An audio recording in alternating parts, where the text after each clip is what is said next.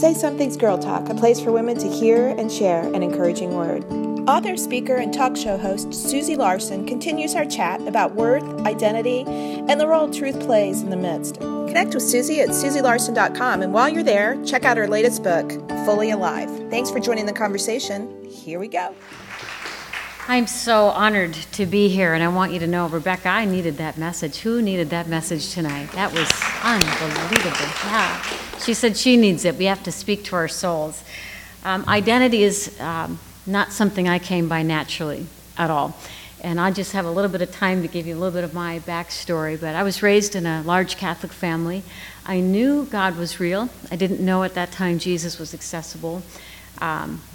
Around 9 years old, it was around the time my mom needed to get a job to help put food on the table. And around that time, my brothers started to hang with some creepy boys. And I was just a small, young people pleaser. I just remember just wanting to follow the rules all the time. And one day, I was walking home from school, and I see my brother's friends' bikes in front of the house. And we had just a close family, a crazy family, but even like when my mom would come home from work, I used to show her the candle with the BB in it, going, "This was meant for me. It's not safe when you're not here." My brothers would be like, "Dance," and I'd be like, "Hop along," Brothers were like that, but they really did get into a place and a season where they were hanging with some icky guys. And at this particular day, I remember coming home from school, seeing those bikes, and thinking, I don't want to be chased with the BB gun. I don't want to be knobbied on the forehead, and I don't feel right around these guys. So I decided I would go into the laundry room in the basement, get my favorite sweatshirt out of the dryer, and then go up to my room and read a book until my mom got home. And 9 years old, I'm digging into the dryer, trying to find my shirt or my sweatshirt, and the door shut behind me. And I turned around to see several of my brother's friends, but no brother. And in moments' time, I don't know how it happened, where I went from hands in the dryer to hands pinned on the floor. But they had my ankles and my wrists pinned to the floor. And I got up from that place very, very confused about who I was. It was a canyon of insecurity opened up in my life, and self-loathing and fear and all kinds of things. I'd heard a number of things at that age that made me wonder if this was my fault. So I was really afraid to tell anybody, so I didn't. And about a year later, about 10 years old, I'm walking home from school. I was about 4 feet tall, not much taller than I am now. But anyway, I was walking home and I saw those bikes again, and I remember saying out loud, and this is just so you understand the context of a child who doesn't understand who I was or what exactly had happened to me, but I said out loud, I don't care if God made me this way. Those boys will never touch me again.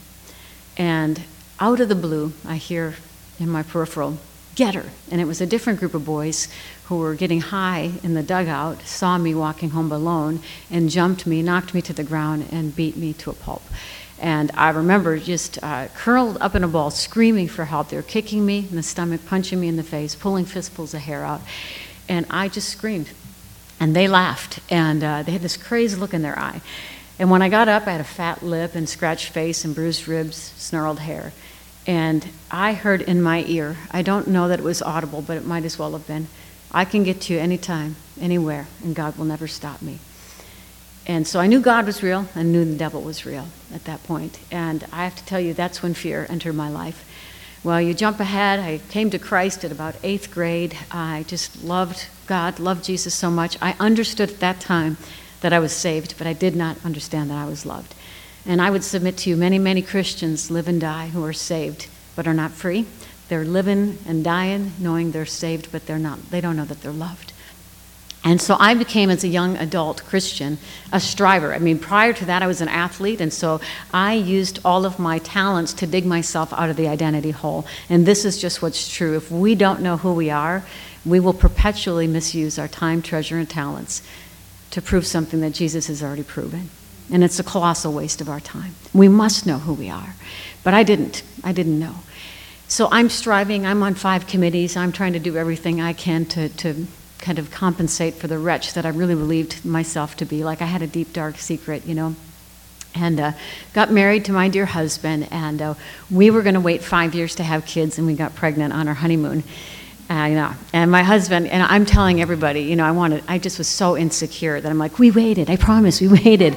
And he's like, let them think what they want, But anyway, during my second pregnancy, during the first pregnancy, we found out I had endometriosis. And doctor says you will have a hysterectomy in your 20s. So you have to get, if you want more children, have them now. My middle pregnancy, I was on bed rest for 3 months. My last pregnancy, my third pregnancy, I was on bed rest for 6 months with a 1 and a 3-year-old. And the 1-year-old was strong-willed. And my first one was compliant, so we thought we were good parents. And then we had our second one, and then we thought, never mind. But he was this strong-willed child who spent his life in the corner. I mean, I would go sit with him just so I could bond with him, because I'm like, I never see you except for here. So you can imagine with 6 months on bed rest, I literally had friends tell me, I'll watch Jake. Like, you'll have to figure out Luke, but I got Jake, you know. And but if you remember the trauma that happened, I was a good Christian in that I was always giving more than I was taking. So to be put on bed rest for 6 months, to have to be at the mercy of people bringing meals, people helping, seeing people get fatigued on my behalf was a nightmare come true. We were going financially broke too, and I literally was telling my kids, 5 more months till Mommy can make your sandwiches, 4.5 more months till Mommy can take you to the park. And yet I'm watching my friends tire out. They're running out of grace. It confronted every fear and insecurity in me. I was getting pretty depressed. I was 6 months along, had 3 months left to go, and I hadn't contracted for a couple of days, so the doctor said, you know what, let's get you up. You're seeming kind of depressed. Let's get you up and just test the waters. It was a fall day in Minnesota. Met a couple girlfriends, my old roommates from college, and we just walked along a path. The leaves were falling. It was glorious. I was super careful. We ate lunch. By nighttime, I was contracting, so I was back in bed. And 2 weeks from that outing, I had a girlfriend come visit me, and she said, can I get you water? And I pointed, and pins and needles shot out my arm. And she continued to talk, and this buzzing feeling started at the base of my skull and crawled around to my face, and it felt like there was like a bloodsucker on my face. And I started to have these neurological fireworks. My memory started to go, but I've got 3 months left. And I had this friend at the time who had the gift of discouragement. I don't know, do you have one of those? And I cannot believe that she said this to me, but I was telling her about the neurological symptoms, and she said, well, yeah, I guess it's personalities like yours that most often get MS. That's probably what you have. And I've got a few months left, and I'm thinking, I have exhausted all my friends on 6 months of pregnancy. Kill me now. I couldn't even, because of the insecurity and the trauma and the fear around a disease like that, but just my bigger fear was losing everybody in my life because I would become such a debt to society. It was so scary for me. Well, she left, and again, a new level of fear entered my life. Well, long story short, I delivered my little boy, my third son, and it was dead of winter. And he, around 4 weeks old, got very sick with a respiratory issue. And so here I'm at night doing the night feedings with him, and my face is going numb. I got like a sword going through my leg and pins and needles. I mean, it was just crazy. And I'm like, what in the world is wrong with me? But I'm trying to do the night feedings. Well, at 4 weeks old, he ends up in the hospital with double pneumonia. And I'm sitting in the hospital room with him, exhausted, and I know something's wrong with my body, and I know I have to face it, but I honestly just can't bear it. I've just got on my feet again, you know? I just started to be able to make my kids meals, and I'm thinking, I've got to face whatever this is. Well, they hook him up to his IV, and I'm in the hospital, and all of a sudden it was like someone poured this oil of joy over my head, and I had my journal there, and it made no sense, because every trip to the hospital was costing us money. I'm in my 20s, feeling like I'm 90, and I had 3 little boys who were like a party waiting to happen. So I'm like, how am I going to do my life? But here's my little 4-week-old in the hospital. And here I've got all this joy that makes no sense. So I wrote in my journal, God, you're up to something here. I'll take it, whatever it is. When we get him home after a week, and then my health plummeted. And it took a year to find out. They ruled out MS. They ruled out a brain tumor. But my 1 day off of bed rest, apparently the deer tick latched on, gave me Lyme disease. And when I got the diagnosis a year later, there's the thing. I can get to you anytime, anywhere, and God will never stop me.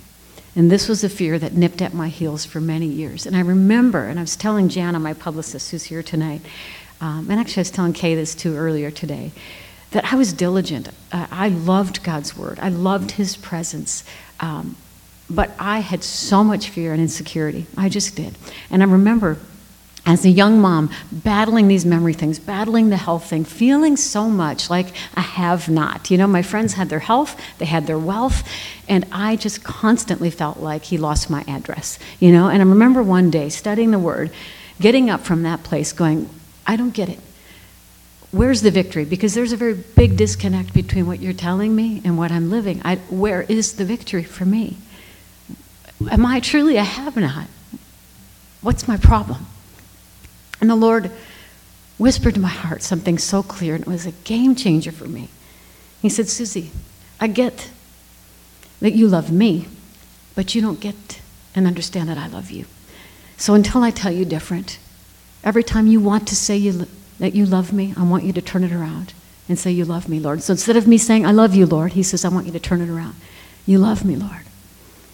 And that felt so odd to me. But I said it, you love me, Lord. I'd yell at my kids and then feel bad about it because our life was impossible at the time. And he'd whisper, say it now. You love me, Lord. I'd do something great, like finish my laundry. You love me, Lord. And it started to heal something in me. And I thought, is this one of those self-actualization kind of positive thinking things? I got to find this in God's Word. And there it was. It's not that we loved God, but that he loved us. While we were yet sinners, Christ died for us. 1 John 4:16, and so we know and rely on the love God has for us. It's not how high we can jump, it's that he stooped down to make us great. When I started to ponder, as Rebecca so eloquently talked about, not about who I was, but who God was. I remember in that place, before God met me on that day, I was just so perpetually insecure. And I had a friend trying to make me feel better by telling me how kind and sweet I was. And it didn't help me at all. And I remember one day the Holy Spirit whispered to me, as bad as you think you are, Susie, you're actually worse than that. But Jesus died knowing full well who you were. And that actually was the most honest thing. I needed to hear that. While I was yet a sinner, Christ died for me. And it was another one of these moments where here, we had this thing. It's laughable now. I'm so grateful that God allowed it, even though I never want to return there again. But in the contrast of my friends who had health and wealth, we had none of those things. And I had this dryer that kept breaking, and we didn't even have enough money to go to a laundromat. And we live in Minnesota, where it's winter 7 months a year. Anyway, so when the dryer would break in the winter, I'm almost embarrassed to tell you this, but we'd hang a rope from the living room and hang our garage sale clothes on the rope so they would dry. And battling Lyme, I had a big IV bag hanging from our broken mini blinds, so I would do my IV while I'm drying the clothes. Don't you just want to be my friend right now? Just like, oh my word. But one of those times, you know, the dryer had broken and we had enough money for me to go to the laundromat. And I'm sitting on the bench and I'm reading this passage from John 13, and I had read it 1,000 times before. But you know that happens when the heavens open up for you almost and the word comes alive? This happened for me. And in John 13, it says, Jesus knew that the Father had given him authority over everything, that he'd come from God and would return to God. So he picked up his, I'm reading, I got to do this. Jesus knew that the Father had given him authority over everything, that he'd come from God, would return to God. So he got up from the table, took off his robe, wrapped a towel around his waist, and poured water into a basin. And then he began to wash the disciples' feet. In those days, the lowliest slave was the person to wash the disciples' feet. And if there was no slave available, it would be the most humble guest. Now I want you to imagine how jarring it must have been for the disciples to be sitting around waiting for the ceremonial washing of the feet, and how jarred they must have been when their Savior got up and then bowed down. And what the Lord spoke to my heart that day in the laundromat is that when you know that you're my idea, that you came from me just like Jesus came from God, would return to God. Jesus knew that his identity was not up for grabs or changeable with popular opinion or with whatever he was doing in the moment. He brought dignity to everything he did. I mean, the cross was a place of utter humiliation and scorn, and we wear it around our neck. He brought dignity to the cross. He brings dignity to everything. And what God spoke to me that day out of his word is, you know, I'm an image bearer. And if I could understand that I came from God and I'm going to return to him, and in the time in between, I'm not too small for big things and I'm not too big for small things. That as I follow a risen Savior, I can dare to ask God, do the impossible in and through me. do amazing things in and through me.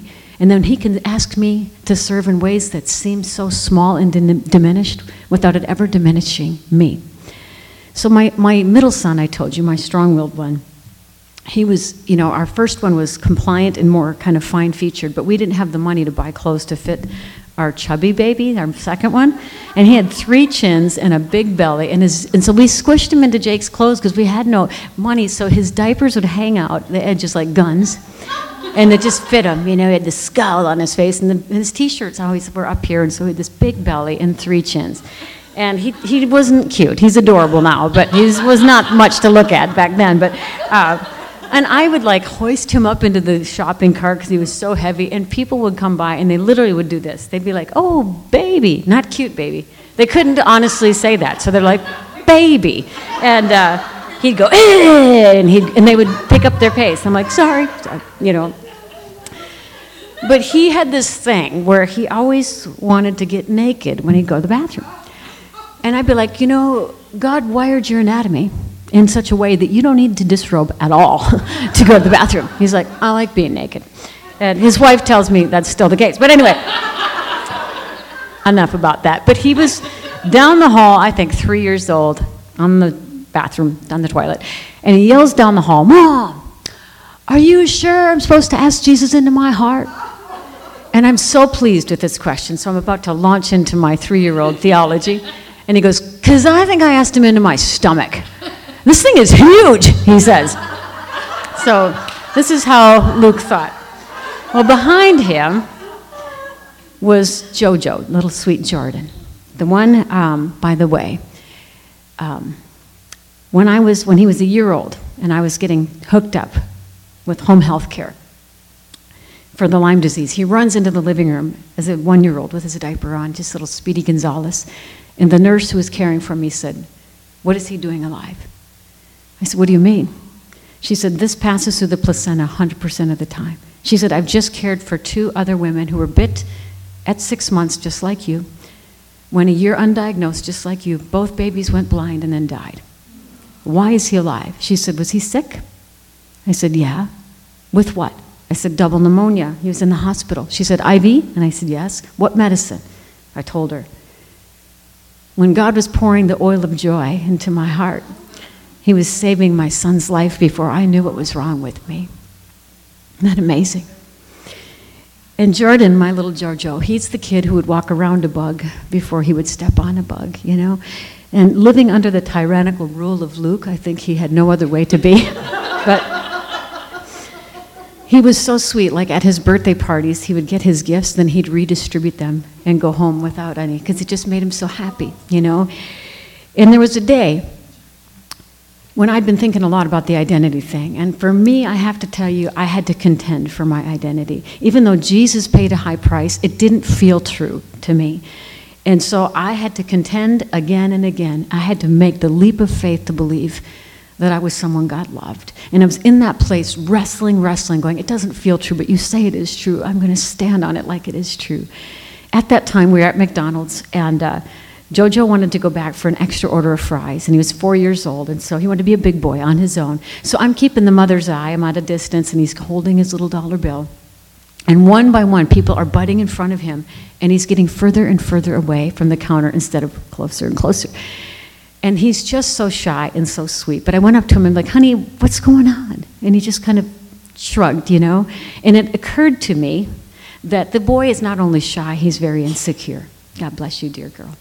You're like the cutest thing ever. But anyway, even when she sneezes, it's like, anyway. I snort, but it's okay. I'm all right. I'm secure. But anyway. We really, really realized our little Jojo was not only just shy and sweet, he was very insecure. And we thought, if we don't address this now, he's going to be a spineless husband and a weak employee and not a leader that we believe he can be. So we said, this little boy, when God looks at you, his heart beats out of his chest. He loves you so much. If you think you're less than, if you're shy and that you have less to say, that's okay. But if you think you're less than, that's absolutely not okay. If you live your life trying to dig yourself out of a hole, you're living a lie. Jesus loves you. You're no better than, but you are not less than.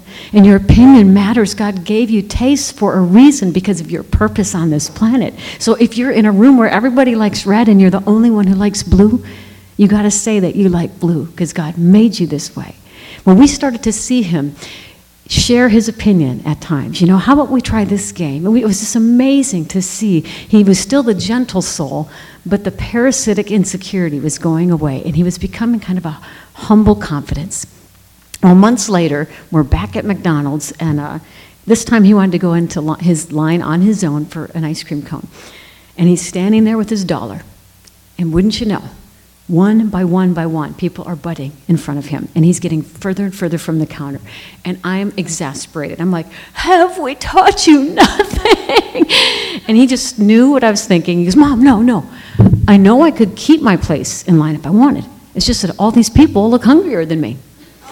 And like a flash of lightning, that passage from Philippians ran through my mind. Though Jesus did not consider equality with God a thing to be grasped. Think about that. He did not think of his status as God as something to leverage to his benefit. Anybody with any kind of power or position is at least tempted to misuse that position for their benefit in a way that makes other people pay. Jesus leveraged it all right because he could, but in a way that cost him everything so that we could gain everything. Isn't that amazing? And this little picture of my little boy doing the exact same thing, same action, but one was out of emptiness, and one was out of a fullness and a knowing. Arthur Willis once wrote, "A right act may be robbed of all of its value in the sight of God if done with the wrong motive." God is not merely concerned with what we do, but with why we do it. I feel like with what Rebecca has said here, we've got to spend so much time getting to know this God that loves us, because when we live in response to his love, it changes everything. This is where the fruit comes. This is where miracles come. This is where life happens. So as I say, identity didn't come easy for me. It was something I had to contend for. But I also believe the enemy sees your potential long before you ever do. All you have to do is look at your childhood. How did he come against you? What's the first memory you have? That would speak to some of the God-given potential you have, because I would say that his threat to you is very connected to your threat to him. So may we stand strong and be who God always intended us to be. God bless you.